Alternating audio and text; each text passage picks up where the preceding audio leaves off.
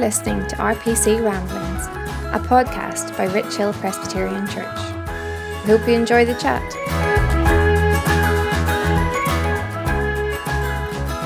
Hi guys, welcome back to RPC Ramblings. It's great to have you back. We hope that you're keeping safe and sane in the midst of lockdown. Today I am joined again by Alex Richardson. Hello. But I'm also joined by Louisa Hanna. Hey everybody. Hey, and Willie Diffin. Hello.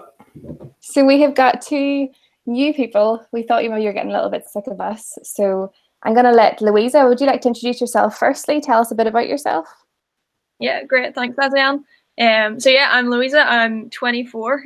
So grew up in Kilkeel and now living in Portadown. I'm thankful to be working at RPC as their youth worker. Willie, would you like to introduce yourself? Yes, I'm Willie Diffin, and I'm the grand old age of 40. Married to 40, not married to 40, married to Kathy. And I have 3 kids. Isaac, he's 12. Sophie, she is 10. And Emma, she's 9. Great. We love your family. They're cool kids. Thank you for joining us both. We really appreciate that. Is everyone well? Yeah. Pretty good. Good.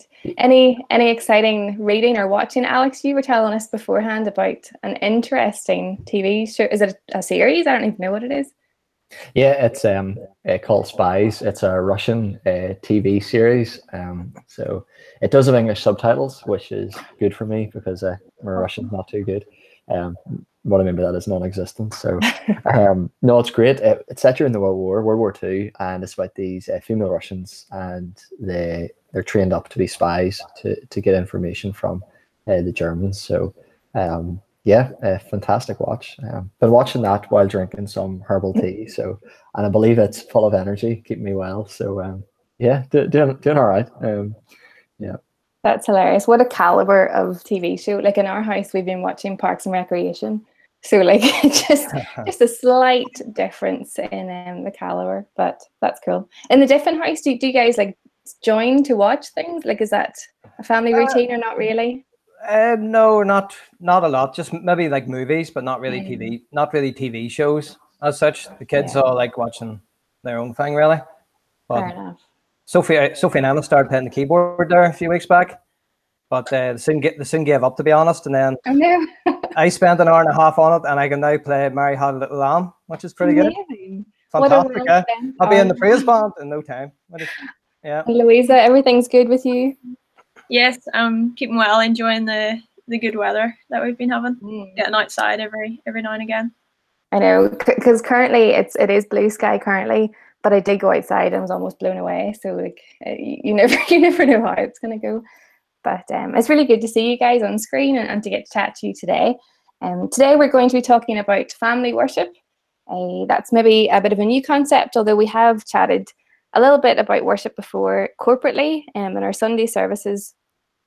But family worship is also another way we can engage throughout the week in our homes with our families, with our spouses, with our parents, whoever is about.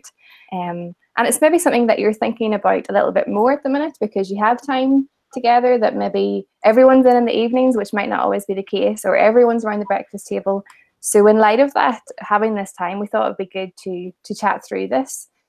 But before we jump into family worship, we maybe want to talk about worship in general and just to clarify again what we mean by that. So I know we have chatted about this before in other podcasts, but what do we mean? Any thoughts on what we mean by worship, or in general and more specifically? Yeah, I think I think there's probably different types of worship.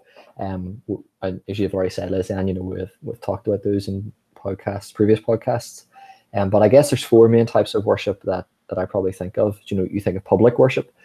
We would say that all of life is worship. So how we work, how we engage in leisure activities, politics, whatever it is, all of that matters to God. Because it matters to God, it should matter to us. There's public worship, personal worship. When we think of personal worship, it's referring to ourselves, daily devotions, private prayer life, private confession of sin, repentance, how we live in our daily life. So public, personal, corporate worship, probably more familiar with that. It's when we gather on Sunday together. when God's people assemble to worship Him in singing, reading, prayer, study of the Bible. And then there's the final aspect of worship, which is family worship. And obviously we're going to be talking about that today. Family worship is worshiping God in the home. So Bible reading, prayer, singing together. And not just that, but husbands and wives modeling the love of Christ to each other, to the children, to parents, constantly trying to bring their biblical worldview upon their children to grow them in godly ways as well. And that really includes all of life. So public, personal, corporate, family. Great, that's really helpful. And I guess before we jump into too much of the what family worship is, I'm going to pose a bit of a question. Is this something that we have to do to earn God's favor? And if it's not, then why should we engage in it in the first place? Yeah, I think when we think of worshiping God, we've talked about the types there, but there's I think most fundamentally we want to say that worship is glorifying God, and so the reason we want to partake in this is one of the ways. Family worship is one of the ways in which we can bring glory to God, and that's why we were created. It's our purpose. So I think that's our motivation. That's our reason behind doing it. Is bringing glory to God.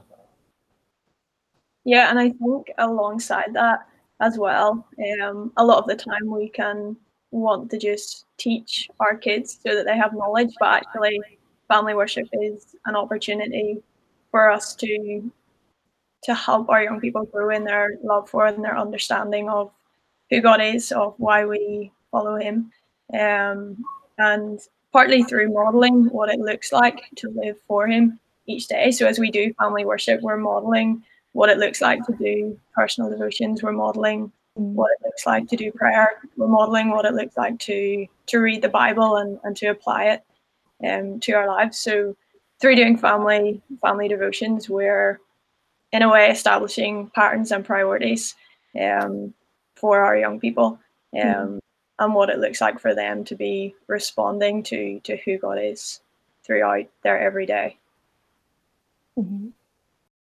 I suppose that it's very easy to, in a way, make worship and in a way that you sort of are trying to seek God's favor, if you know what I mean. As in, I'm even using going to church, for example. Sometimes maybe necessarily people might not always want to go to church and partake in corporate worship, but maybe they feel obligated to go, just to, in a sense, feel like if they don't go, oh, God's not going to love me.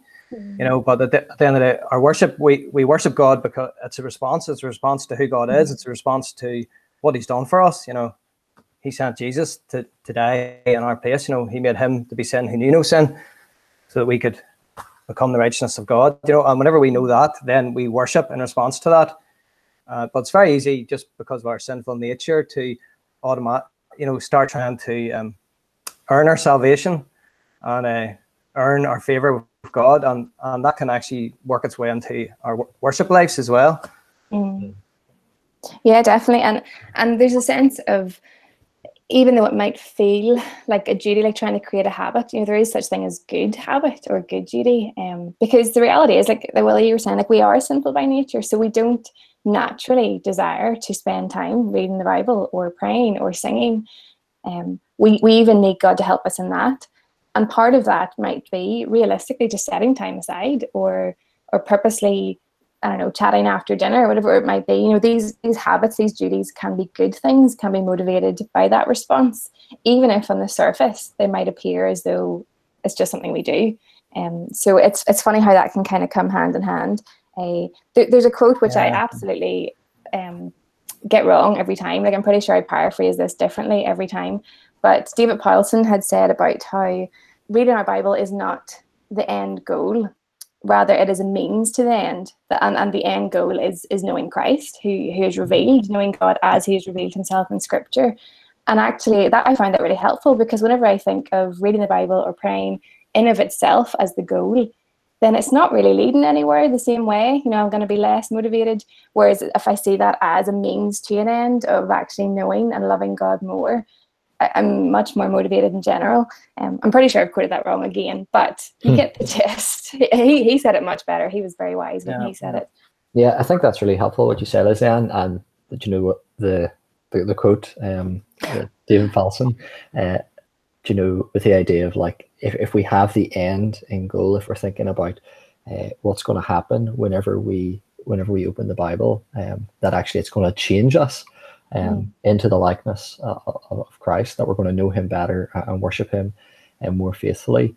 Ray Ortlund once described, you know, when we come to study the Bible, it's a bit like eating food. We know that food's really important. We know that we need it on a daily basis, 3 times a day, to feed us, to nourish us, to sustain us every day. And he talked about how we think about food or how we remember our meals. You know, I don't remember, I would say 90%, maybe 95% of my meals. I know I've had them. I know I've consumed them, and they've kept me fit and healthy so far. They've given me energy on a daily basis, which has been fantastic. I maybe remember, you know, 10 meals, 10 steak dinners that were absolutely incredible. But those 10 dinners alone, you know, didn't sustain me those throughout my 24 years. And so it's the same. It's the daily routine of study, of opening God's word, of praying, of singing, that sustains us, that God uses to change us, not the 1, 2, 3, or 4 big moments, if you like. Yeah. And so I think it ties in really well with what you're saying, you know, with the David Paulson of it's a constant thinking about Jesus and what he wants to do in us, changing us into the likeness of him. Yeah, that's a great illustration. And I suppose a lot of what you're saying is across the board applicable. So even Willie, your example of in corporate worship, we don't always come with the right motivation. So this applies across the board. But then today, thinking a bit more specifically about family worship, and even one thing maybe we haven't said about why we do this is also because we're told to. You know, the Bible tells us and to worship God, to be devoted to him, that he has made himself known, and we're told to therefore know him. And even in Deuteronomy, so in Deuteronomy 6, we have the Shema, which is probably the most important like Jewish prayer or Jewish law. It says, "Hear, O Israel, the Lord our God, the Lord is one. So you shall love the Lord your God with all your heart, all your soul, and all your might." And we know these words because Jesus quotes them, and we know that he is the fulfillment of them, that he perfectly kept and fulfilled the law, and therefore it's not just an aside, it's not abolished. But directly after that, then we have these instructions: "You shall teach them diligently to your children, and shall talk of them when you sit in your house, when you walk by the way, when you lie down, and when you rise." The idea of having them on your hand, on your head, on your gates, so that people can see. So it's directly after this declaration of who God is, and we see that fully in Christ, is this command to then teach your children that. So the two are linked. In our response to responding to who God is, we then need to share that with our children and with our families. So what might that look like? If we know that this is something we should be doing, something that we want to do, how might that actually play out in everyday life? Well, at the very center of it has to be God's word. So I think for different homes, it'll always look different. You'll have different age groups.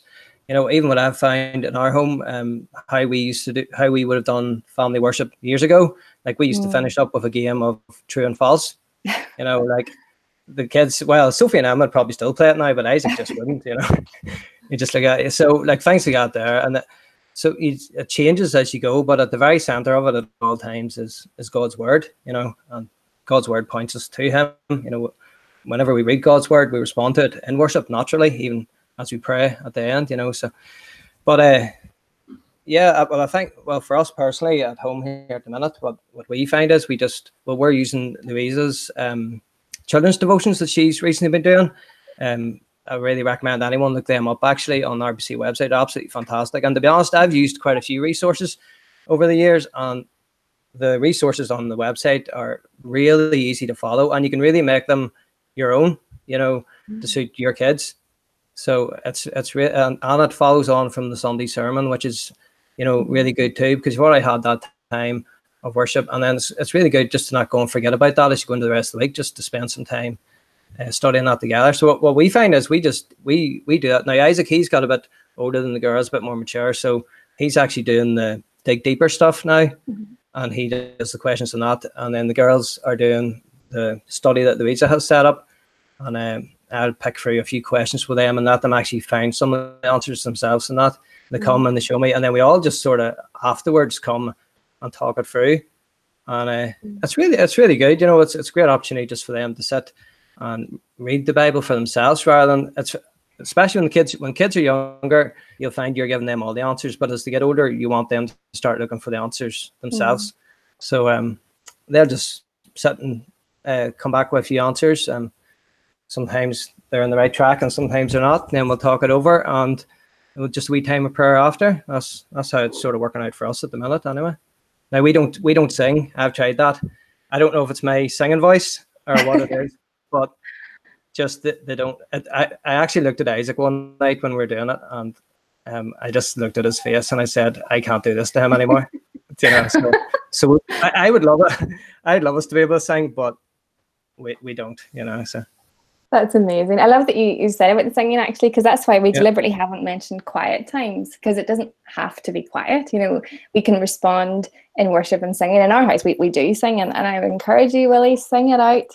But that's a really helpful way to see in your house how that works. Is that like, so would Isaac be doing the thinking deeper stuff alongside you guys, or is he at the stage now where he works away on his own? Or well, at the minute, now this is only this past week or two, I decided just to push him a wee bit with it, and especially with the resources being online, got him to do the dig deeper.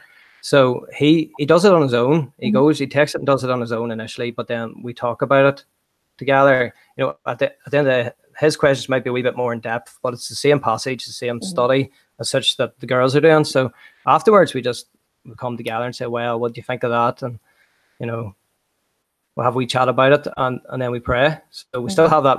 It's important. I think it is still important afterwards to come to get and maintain that family togetherness in it as well, you know. Good. Louisa, so you're the one writing these, and I'm really glad that Willie said about how great they are, because they are brilliant, and I knew that you wouldn't say that, so I'm really glad that happened.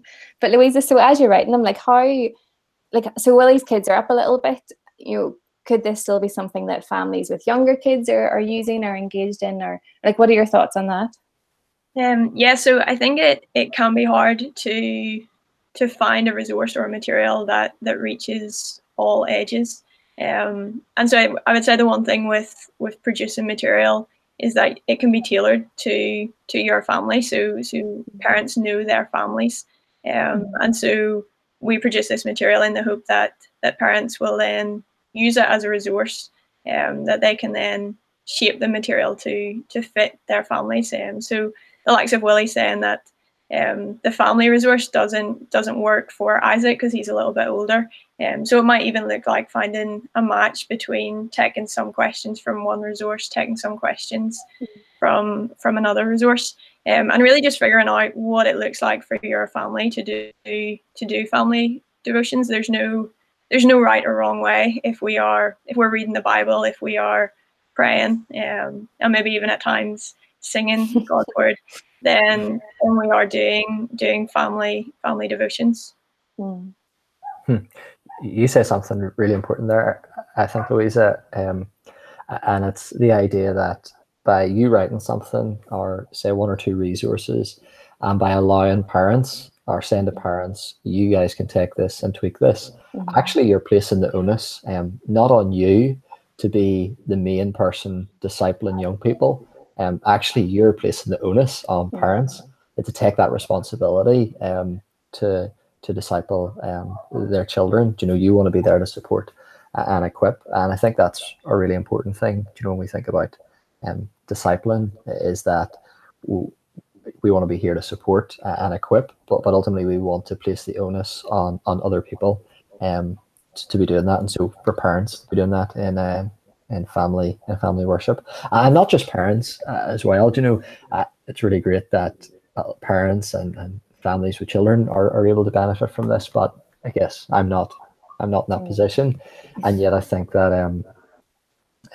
you know, for Rachel and I, again, just because it's not for or just because it's for children, does that mean it's not for us at all? And I think that's not right to think that. You know, we also need to be spending time in God's Word together. And what it looks like for us, we do the same devotion every morning. We don't do it together. We do it individually. So we use Desiring God's Solid Joys app. So there's a new devotion comes every morning. We read it individually. We look at the passage it references, pray over it. And then at some point throughout the day, normally when we're eating, you know, we're just together for lunch or dinner, we'll just begin to ask each other, what did you make of this morning's devotion? What stood out to you? How does it encourage you, challenge you to change? And yeah, we talk through that and then pray together. And so that's what we find just really helpful. What we read in the morning is almost a springboard for just conversation throughout the rest of the day, and that conversation's just ongoing. Yeah, so that's what works for us. Yeah, I think the idea of conversation is something that is really helpful. Sometimes we might think that family devotions has to look like a 15 or a 20-minute study, but actually it can be something as short as 5 minutes. But even more than that, it can be an ongoing conversation throughout the day. It can be the little things that our kids are doing or that they're involved in, that we can then use those everyday experiences to help them see how the gospel is part of that and speaks into that. Yeah, and Alex, what you were saying is helpful too. So obviously, the three of us here aren't parents, but the idea of family devotions is whoever we're with, you know, whoever, like housemates, spouses, whoever, parents, wherever we are. And I find that helpful what you'd said. I remember Chris and I, like, we were married almost 4 years, and we had, it was my fault. I put this big pressure on us at the start. Okay, like, we have to do this intense Bible study, otherwise we're not this, you know, Christian couple, blah, blah.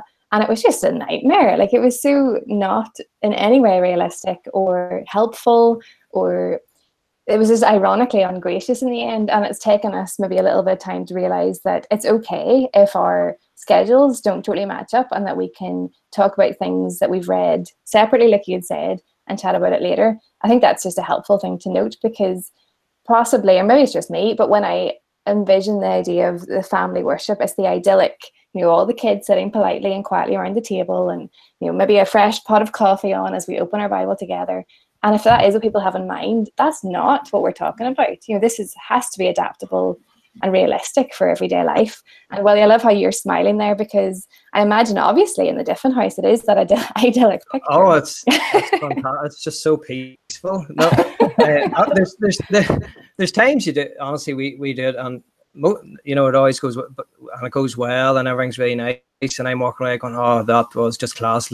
Was not just brilliant." And there's other times I'm going, "What did I even bother for?" You know, to be honest, like, you know, I heard of one couple who, I won't say their name, but they actually decided they were going to take family devotions very serious, and I think they were getting everyone all set up, and they were like, "Oh, we're going to be this couple.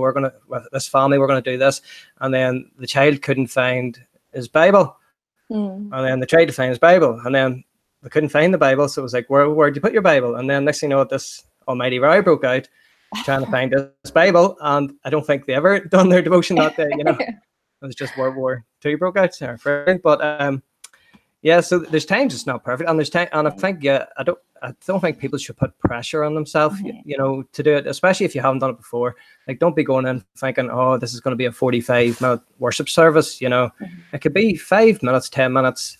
What you'll find is, what I find, if you sat out for even 5 minutes, to be honest, you'll end up sitting for 15 or 20 anyway, because as you go through the passage, you ask some questions, you'll be surprised even the questions the kids will ask you back. You know, so. And it's just, to me, start small and just take it from there. You usually find that it'll get bigger on its own anyway, you know? Yeah, that's really helpful. And engaging the kids wherever they are. Like, so I know Louisa has included other activities and things in the devotions. So like, if you think that your children maybe aren't really understanding this great thing that you're trying to teach, then just use something else. You know, that's okay too. You don't want them to have negative connotations with time around the Bible either. So I think there's being realistic, that's really helpful, really, for all of us, whether it's with kids or not, even in our personal worship as well. Yeah, that's really helpful. Yeah. So we are thinking about this in terms of our context of lockdown at the minute, and it's maybe easier. Well, it maybe initially was easier. Now I think everyone's getting busy again, but it's easier maybe to think about setting time aside for family devotion and to spend time together. But I think even from our chat now, we all would agree that this is worth doing, that it's not just something for during lockdown. So what are sort of long-term things? How might we encourage people to be thinking beyond lockdown with establishing habits? A simple thing I actually thought of is the time of the day you're actually doing it at right now. Because for anyone who maybe is at home with their kids at the minute, it might seem very natural, just maybe about 11 o'clock in the morning or something to sit down and do that. And that's great. But when they go back to work and the kids go back to school, that's not going to happen. So what you might find is you find it hard to create a space later in the day for it once you get back into, normal life. So it could be worth just, I don't want to tell you what time to do it at, but it could be worth just deciding maybe 6 in the evening or 6:15 in the evening or later in the evening at a time when you also would have that time free to do it then. And you might find it easier to keep it going just once you get back into the madness of the real world again, Yeah, I think on that, Willie, and I think we all agree that, family devotions it's really important. And I hope if one thing that we've learned from this time of having so much time is that we have seen and recognized the importance of devotions and family worship. But if we get back, the idea of conversation throughout the day, I think that's really helpful whenever we go back and lives are busier, that we won't have 45 minutes to an hour to potentially study the Bible. But actually, if we do a daily 5-minute devotional and we're just in that conversation throughout the day, whether it's 5 or 10 minutes you have doing the dishes together, sitting down at the table together, going out for a walk, small moments, car drives, whatever it is, in all those small moments, if you're just asking, what did you learn from that? What did you make of your devotion today? How did it challenge you? That can stimulate conversation and can be great. And you're still doing devotions, throughout the day. It's not a 45-minute study, an hour study, but we don't have to feel guilty about not doing that, but keeping in that conversation. Mm-hmm. Yeah, and even like acknowledging that this is just another area that we need God to help us. So there might be on some level where we do find it easier now because of the setting that we're in. Maybe we are at home more, we have more time, and it would be easy then to slip into thinking, oh, that's why I could do this. Whereas actually, even whenever life gets busy, we need God's grace as much to enable us to actually desire this in the first place. Like, I think people maybe assume that there'll be a natural desire to, well, I certainly did. I assumed that I would naturally want to spend hours in God's word and praying. And at times, yes, we do. But as we said earlier, like Will had said earlier, we are sinful people. So we don't naturally desire these things. So even acknowledging that we need God to help us, confessing to him that this is another area that we will get it wrong, that we will come with the wrong motives, that we will be impatient, whatever it might be, and asking him to help us in that now in this lockdown and beyond that as well, because we are more quick to rely on ourselves than we realize, I think. So that might be a long-term thing as well. Yeah, I think that's really helpful.